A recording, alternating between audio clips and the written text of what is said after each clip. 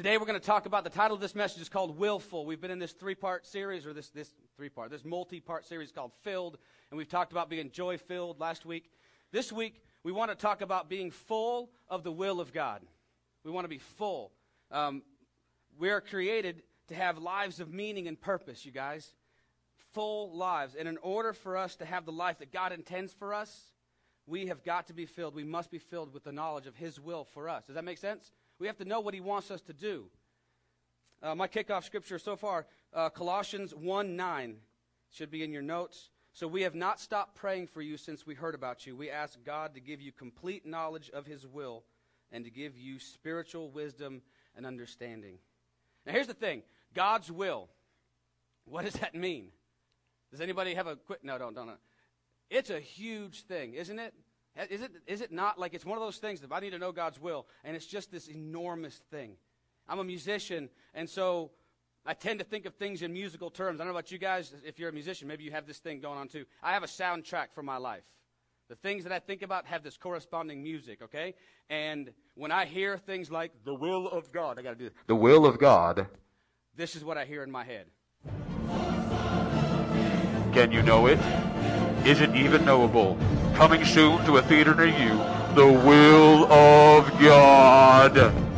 It's huge. It's huge, right? I mean, this is daunting thing. How can I know? How can I possibly grasp what Jesus has for me out of all these possibilities? And I tell you what, I grew up in the church, okay? And it was huge. You know what I mean? And it was used in a way sometimes like as a, I don't know, almost as a weapon. Are you sure you're in the will of God? Are you sure you're in the will of God? Are you sure everything we did put us in or out of the will of God? And it just scared the heck out of me. And the problem with this is this. If we're not careful, we look at this thing called the will of God, we will overthink it, get so nervous about it, we'll become paralyzed. And it's worse. I'm telling you right now, it's worse to make no decision sometimes than to make the wrong one. I mean, I could sit there and go, should I, and the opportunity comes and goes. And then I didn't do anything. And I have this paralysis, okay? So that's one extreme. The one extreme is we do nothing. The other extreme is we do this. Anybody recognize this? It should be black. I don't know who decided to make Magic 8 balls purple, but they should be, I don't think, shot or something. They're Magic 8 balls. They're supposed to be black. But who's got a Magic 8 ball in their house? Who remembers what we do? We do this instead, right? Actually, this is awesome. This is called the sarcastic ball. So I don't know about you guys, but I consider sarcasm possibly like a spiritual gift. I work in it really well. It's one of my talents. So I say, should I don't know, take this job? And it says, oh, please. That's good. Should I marry this girl? As if. Okay. But this is what we do sometimes. We're either paralyzed, right, or we flip a coin. And we go, well, I don't know. I'll just go. And there's got to be a better place, right? There's got to be an in-between someplace where we say, I can know the will of God. I can. He wants me to know it. Guys, this morning, I want to unpack some stuff, okay? I want to take this thing called the will of God, and I want to simplify it if we can, okay? Listen, in 20 minutes, there's no way I'm going to get through all this stuff. There's no way. You can spend a lifetime studying this, and I encourage you to do so. I'm going to give you some tools to do that on your own through the next coming weeks, okay? But I'm going to try my very best to give you a snapshot of what I think we can start looking at the will of God, the way that we can start diving into it, and we can start knowing what God has for us. The thing that we have to understand is that God wants us to know His will. He does. He's not kept it a mystery. He's not hidden it from us, okay? When we leave here today, I want you guys to have a different soundtrack for your life when you think about the will of God. Y'all ready for this? Show me one more. This is what I want you out here singing. Don't worry. Hey, it's no big deal. God will get you through it. It's fine. Don't worry. Be happy. Does that make sense? I want you guys thinking, listen, I don't want to be light about it. I don't want to be cavalier about it. I'm not saying that the will of God is just some little flighty thing and we get it, we don't get it, whatever. That's not what I'm saying. But I am saying that we can make too big a thing out of it. And we can make it such a daunting task that we think it's just unknowable, okay?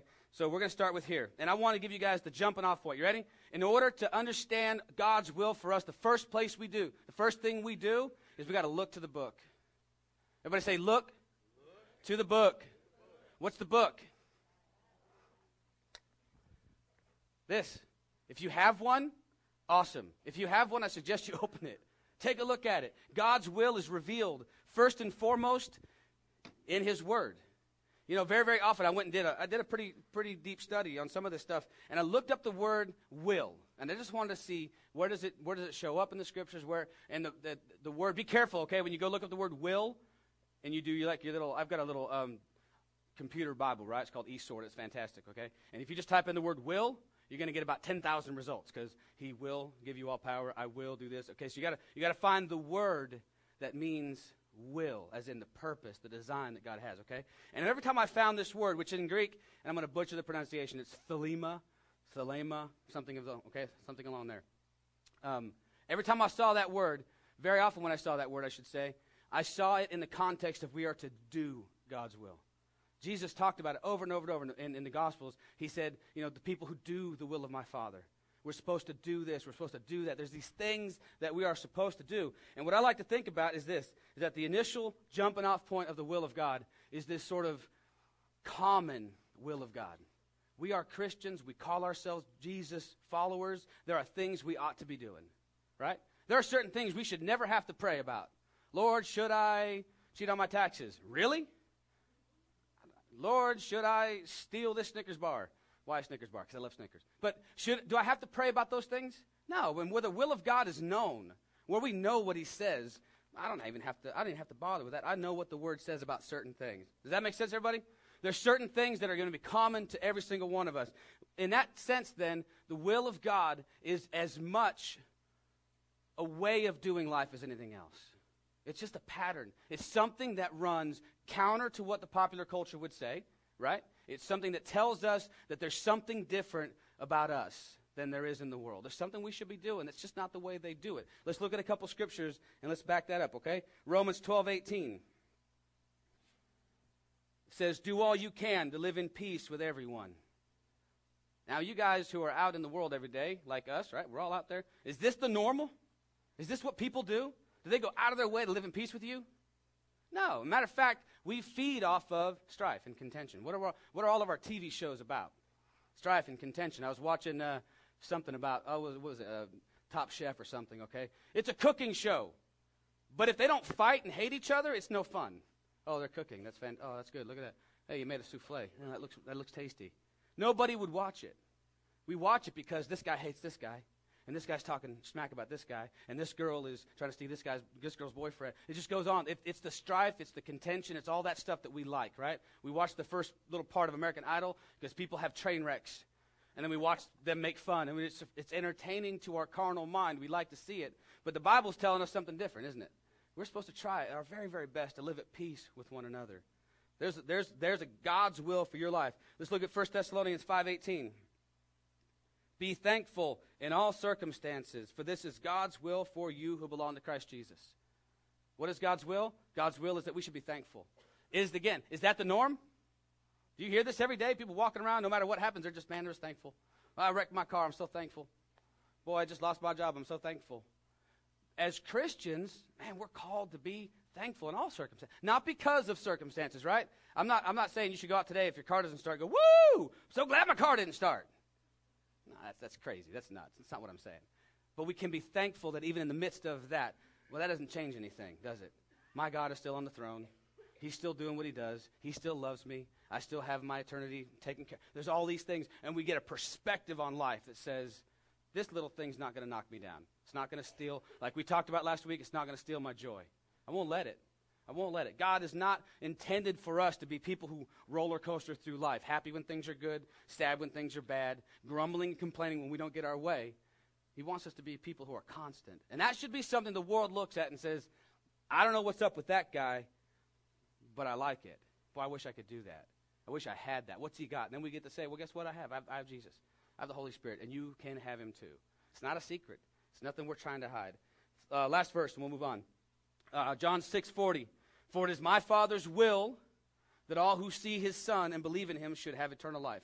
I will raise them up the last day. It's God's will that you go to heaven. How cool is that?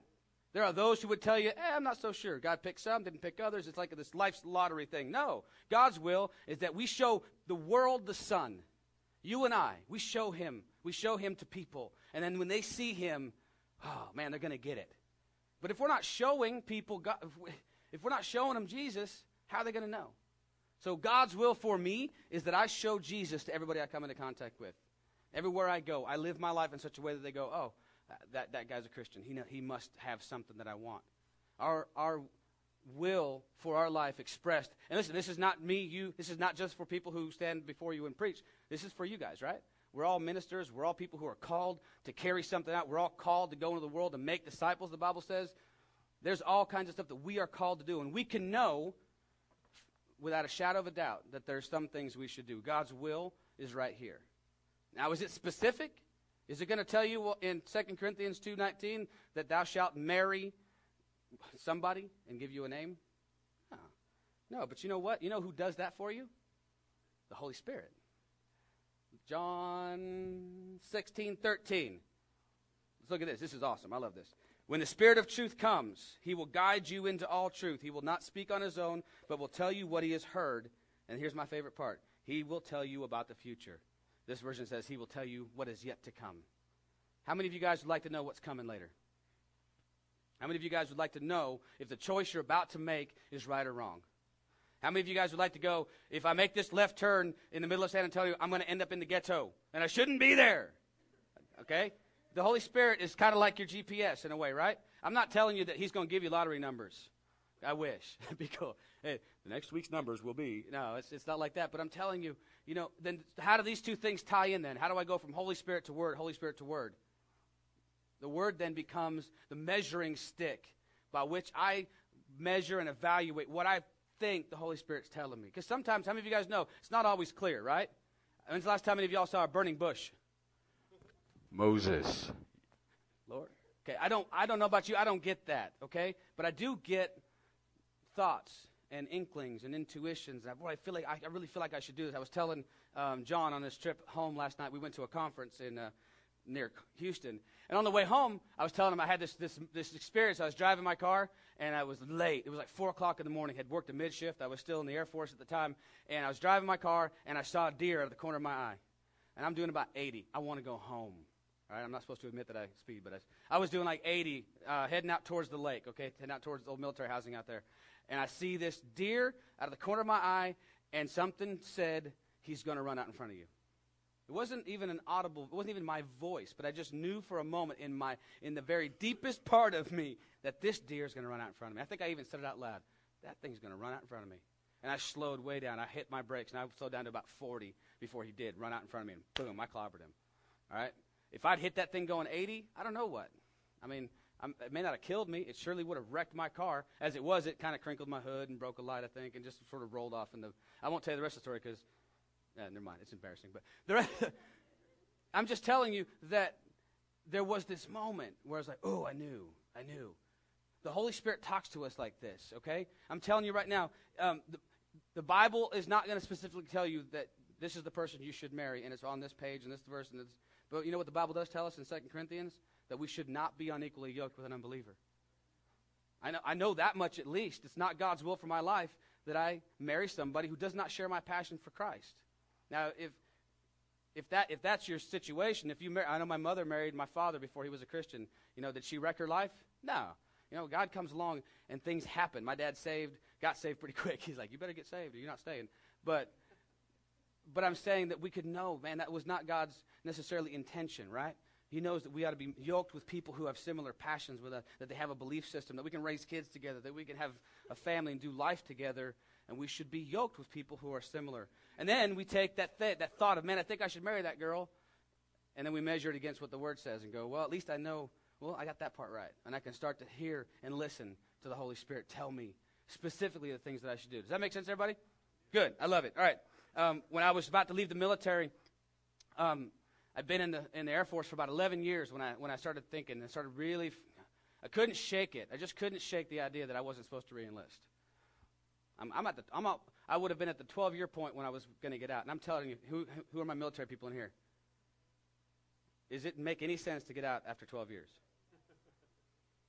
Not in the earthly, not in the world. Really? 12 years? You've been more than halfway there. And I couldn't shake it. I just couldn't shake it. I couldn't get past it. God said, I think I need you to stay. I didn't go to the Word and look for the verse that said, thou shalt not re-enlist. I wish it would have been there. It would have been great. I didn't shake my magic 8-ball and say, should I go? No. But I did start looking about, okay, why would I stay? What's my fear? What am I worried about?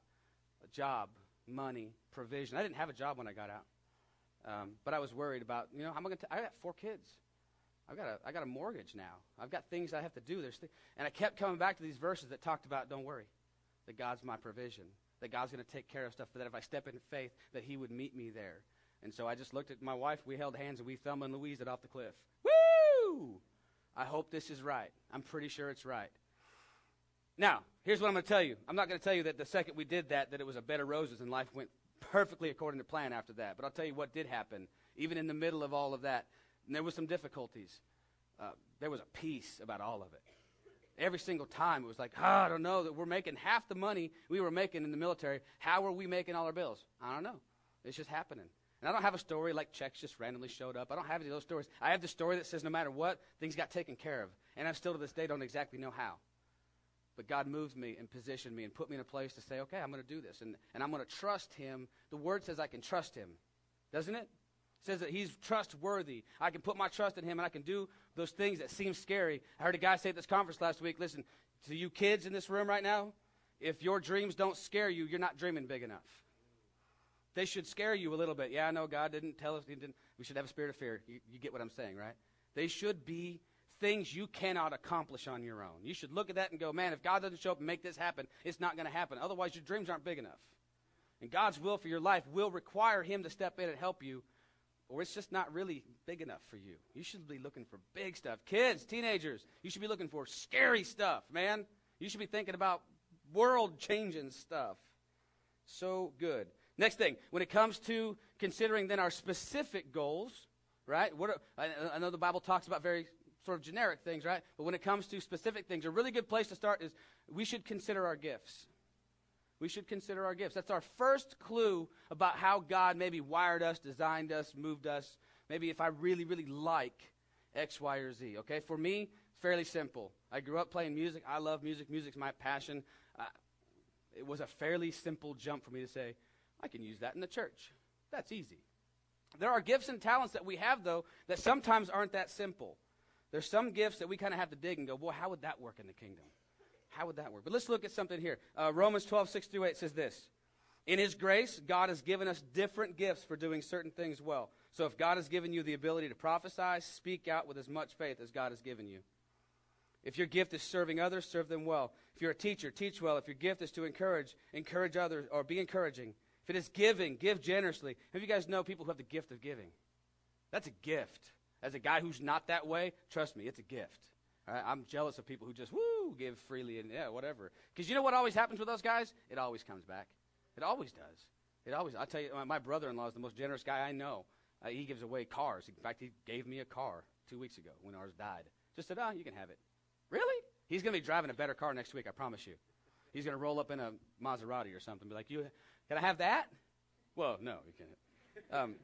Giving is awesome. If God has given you leadership ability, take the responsibility seriously. And if you have a gift for showing kindness to others, do it gladly. There are things that God put in you. Things that you ever notice somebody, you know somebody who's just, man, they're just hospitable.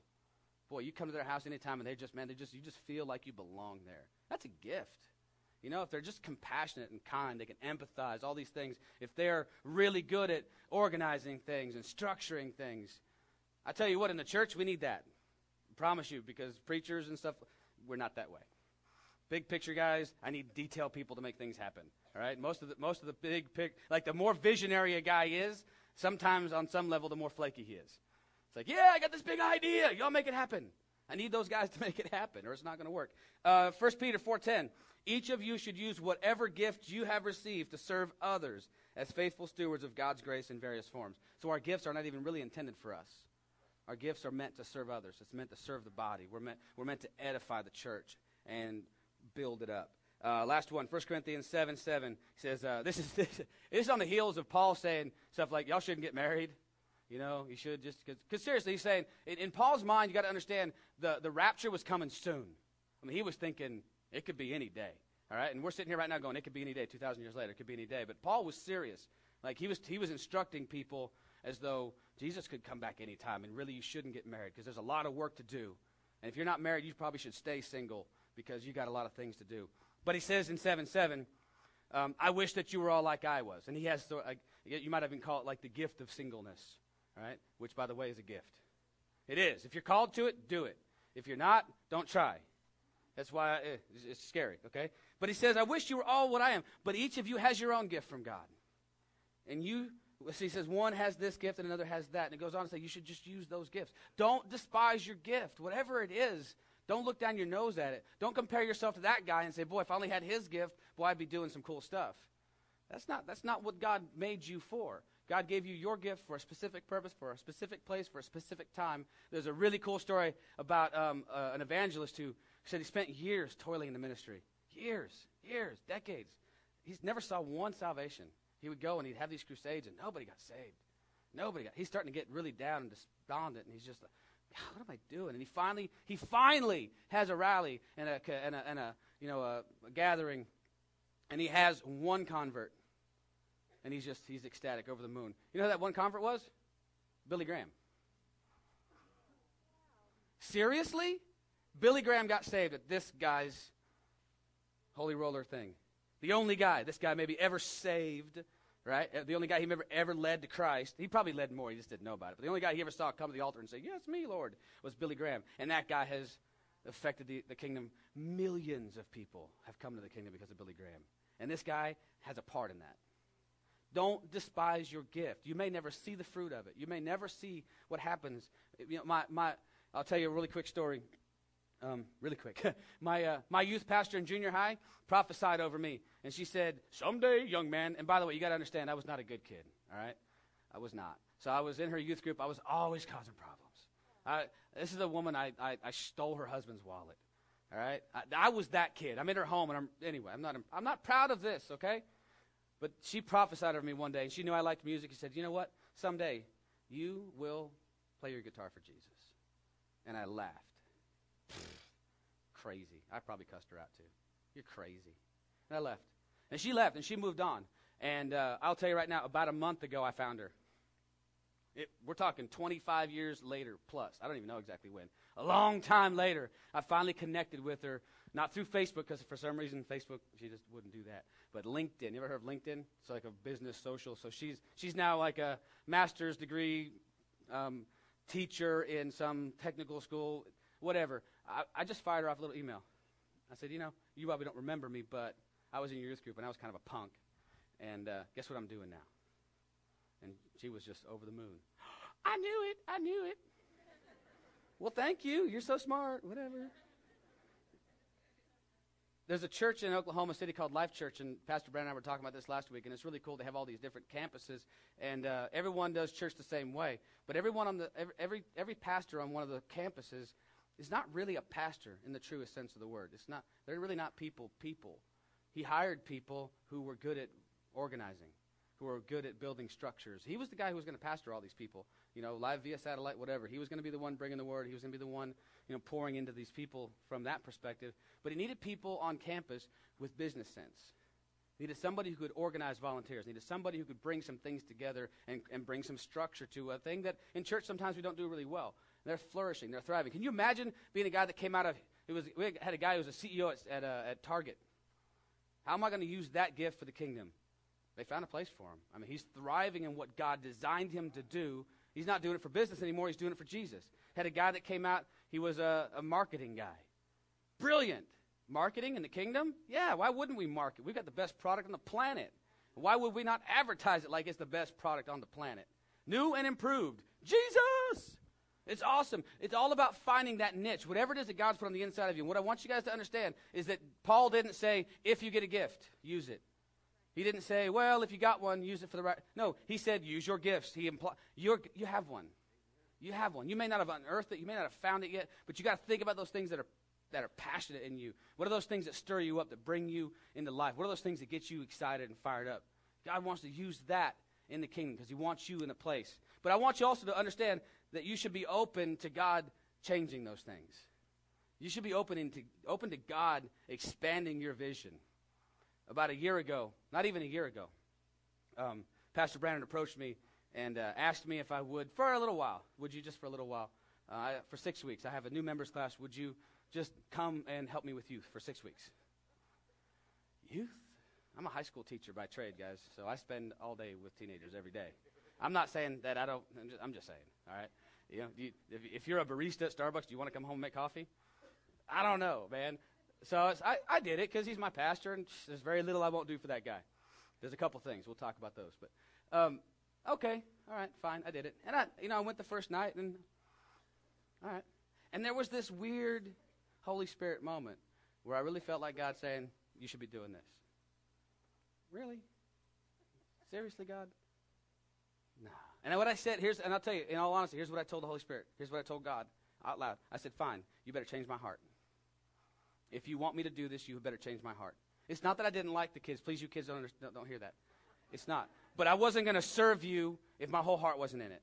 I wasn't going to just say, well, yeah, fine, I'll fill that spot. No, God better birth a passion inside of me that says, I love these kids like they're my own kids, and I would live and die and kill for each one of them. It better be a God thing, because then my emotions will come and go, and they'll, roller coaster here and there, and sometimes I'll feel like going, sometimes I won't feel like going. I'll tell you what happened. God birthed a passion inside of me and said, I love these kids. I look at every single one of them, even the ones that don't come to youth, and you know who you are.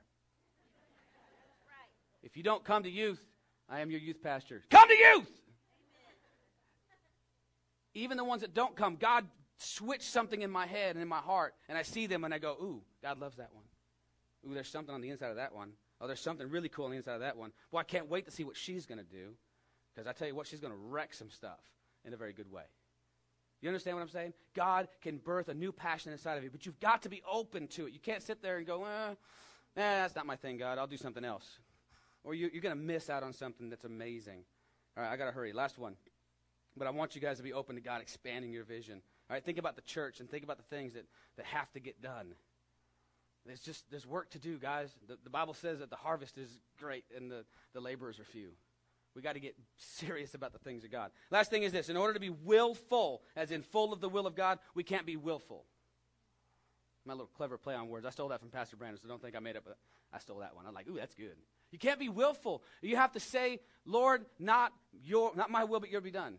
You have to say, I really don't want to do this, but, okay, God, whatever. If God's way is a pattern and a way of doing life, then we have to submit to that pattern.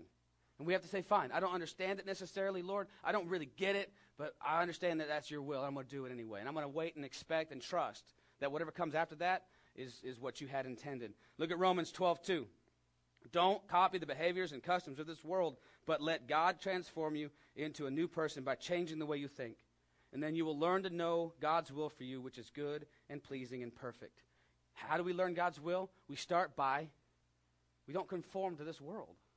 We don't do the things the way this world says to do it. A phrase we repeat at youth all the time, ever since our first trip to Acquire the Fire last year, is what? Normal is not good enough. Actually, we moved it and shortened it to normal sucks. It's normal. What the world calls normal is terrible. Really? Divorce is normal in the world. Really? Drug addiction is pretty normal. Crime is pretty normal. It's just how things go. Teenagers, by the way, are rotten. That's normal. We want rotten teenagers? Your teenagers, by the way, are not. You know why? Because they're not normal. Because they love God. Because God is teaching them a new way to do life. Teaching them a new way to take care of each other and look out for one another. It's normal to get into little cliques and take care of yourself and not worry about everybody else. Nah, normal stinks. We don't like it. We're trying to break these kids out of a mold and say, let's do life a different way. If we start to do that, we start to see God's will. It says when we do this, we learn what God's perfect will is for our lives. We learn it. But we have to strip away that stuff. If you're still doing things the way the world does it, don't be surprised when you don't hear from God. I'm sorry, the clutter and the noise and the junk of this world, God's still talking, but you know what? You got the TV up way too loud. And he's not going to shout. He's going to wait until you listen. I stand sometimes in my classroom when I'm in high school, and what's the thing? Russ is a high school teacher too. What do we do sometimes? Do you yell? Do you shout? Does that really get their attention? Not really. But you know what scares them? If I just stand in front of the class and do this. Sometimes I'll do this. And eventually I'll go, wait a second. What's he looking at? Is he looking at me? Oh my gosh. And sometimes it takes like 2 minutes. And all of a sudden they're quiet. I'm like, okay, now can we go? We got stuff to do. Let's get busy, all right? God, sometimes I feel like he's waiting there. And he's going to talk, and then sometimes he's just going to stop and just, all right, whenever you're ready. If you will strip away the clutter, if you will strip away the noise, we are a noisy society. We are a noisy culture. We fill our lives up with noise because sometimes the quiet makes us uncomfortable. But I'm telling you right now, God wants to talk to you, and he's only going to talk to you if you'll shut the world out. When we submit to his ways and we stop looking at the world system for answers, we'll know his will for our lives. We got to strip away all that stuff. If we're still engaged in doing life that way, it's messed up. Luke 22:42. Jesus talking, all right? It says, Lord, if you're willing, he's about to go to the cross. Can I tell you that Jesus probably did not want to go to the cross? You know, he said it right here. Hey, if you're willing, if there's any other way, God, can we do it that way? But if not, listen, not my will, but yours be done. Jesus, about to do something he did not want to do. He submitted his will to the will of the Father. Look at this in Matthew 6:9-10. When Jesus is teaching his disciples to pray, he says to pray like this. And I have to do this in King James because, I'm sorry, this doesn't sound right to me unless I'm saying, thy will be done. So we have to even do it like this. Thy will be done. But after this manner, he says, therefore pray ye, our Father which art in heaven, hallowed be thy name. Thy kingdom come, thy will be done on earth as it is in heaven. The things that happen in heaven, God wants us to have happening on earth. The way that God's will happens in heaven, we should be bringing that to earth. You know what? God's on his throne in heaven. He should be on his throne in the earth, right? He loves us unconditionally. We should love unconditionally. He gives, we should give. He does everything the Father does, we should be doing. We should be engaged in that here on planet Earth. And the Bible calls us peculiar people, right? But our peculiarity, I think, shouldn't be so much that we dress differently or we don't cut our hair or we don't dance or we handle snakes. All that kind of weird stuff, right? I'm not saying that we should be weird, but peculiar means we don't do things the way that the world does it. This is our peculiarity. The world says we should take revenge on somebody when they wrong us. You know, and here's I'm going to end with this. I'm going to close with this, okay? We are a people. We are Americans. We are Texans. We are West Texans. All right? So we are maybe worse than some. We have our rights, don't we? And I'm entitled to my rights. You try and take away my gun, and you're going to meet the business end of it real quick. I have my rights, don't I? Here's what the Lord spoke to me this morning. And I don't say this very often because he just doesn't speak this audibly to me this morning. But I added this at the last minute. Here's what it said. Here's what I felt like God was saying. You can have the kingdom, or you can have your rights, but you can't have both. I'm going to say it again. You can have the kingdom, which is everything that God has for you. And you can have your rights if you want them. But you can't have both. You can't have both. You got to give one up. You got to lay down your rights. I'm telling you right now, if you will say, it's like we sang in that song this morning, I'm giving up my rights. And I'm not saying your political rights, okay? I'm not saying that the government can come in. I'm talking on a spiritual level, okay? We say we have the right to take revenge on someone when they hurt us. No, you don't. You know why? Because Jesus said you don't. We're supposed to do life differently. We think we have the right to protect and preserve ourselves. We think we have the right to take what's ours. You know, I have the right to do. No, you don't. You know why? Because Jesus said that's not how we do life anymore. You know, an eye for an eye and a tooth for a tooth passed away. I still hear Christians using that as a justification for getting what they want. Man, the Bible says eye for eye. Yeah, you missed it where God said, no more eye for an eye. Did you miss that a little bit before that? No more is it an eye for an eye and a tooth for a tooth. Now it's this. When somebody takes something from you, give them the rest of it too. We're supposed to operate in a way that the world says is nuts. And the world will look at you and tell you that you're crazy. But I'm telling you, you want the kingdom or you want your rights? I, for one, I want the kingdom.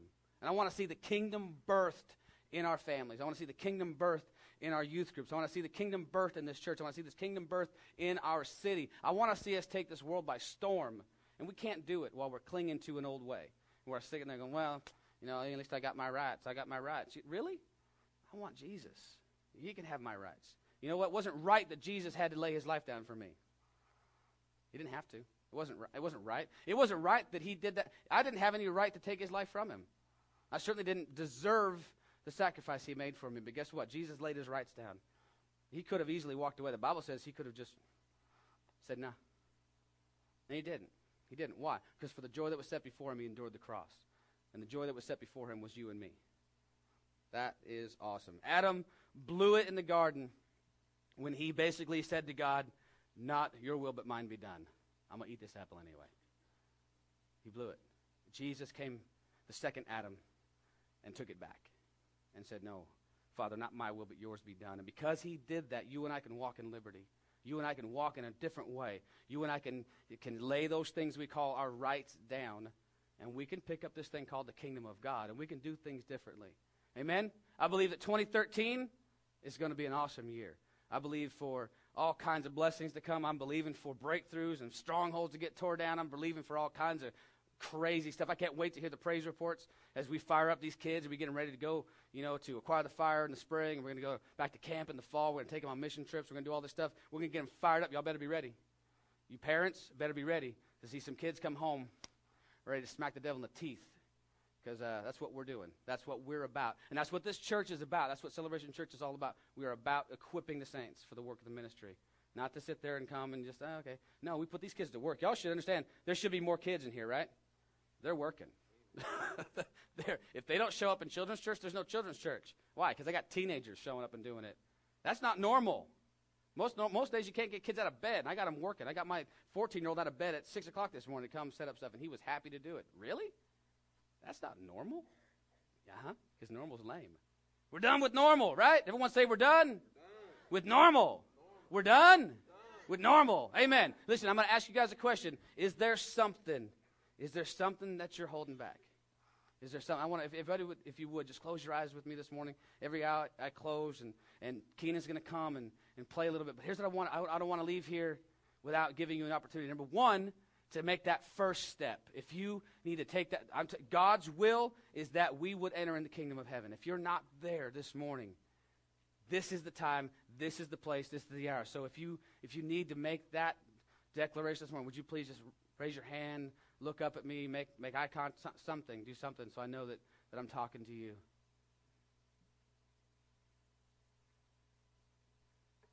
Amen. Amen.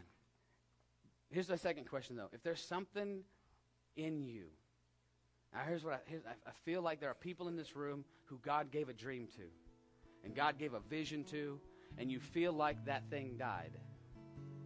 If you're here this morning and you feel like, oh, it should have happened this way, and it didn't happen this way, my marriage was supposed to be different, my job was supposed to be different, this was supposed to be different, I'm here to tell you right now that my God is a God who restores. My God is a God who brings things back and gives things back that the devil would steal from you. The Bible says he's here to give those things back to us. But we have to stand on faith.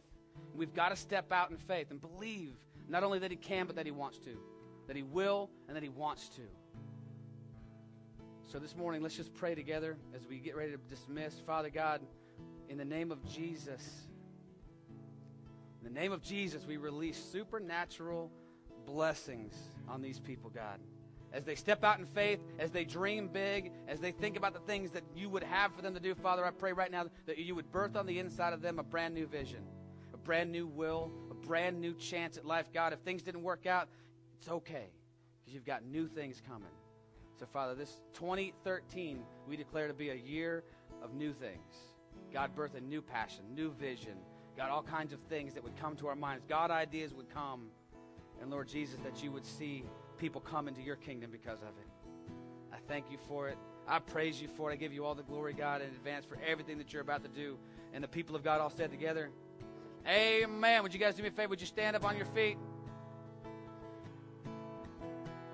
Dismiss you real quick. God, I thank you for all these people. Pray that you take care of them the rest of the day, Lord God. Just bring them back to us, Father. I thank you for everyone who's sitting here today, God, and those who are watching at home. God, I pray that you would just continue to talk to them in Jesus' mighty name. Amen. Y'all have a great day. We love you. Come back soon. Oh, yeah, I'm sorry. There are people on either side. You got the Lahones over here, and I believe the Atkins. I don't know. Y'all praying to? If you need prayer, if you need something, don't leave here without talking to somebody, okay? We'd love to pray with you. We want to talk to you. We'd love to just believe with you for whatever it is, okay? Amen. Love you guys.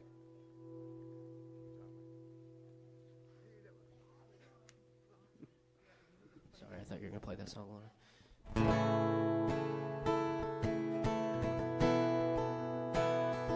God is mighty to save. He is mighty to save forever.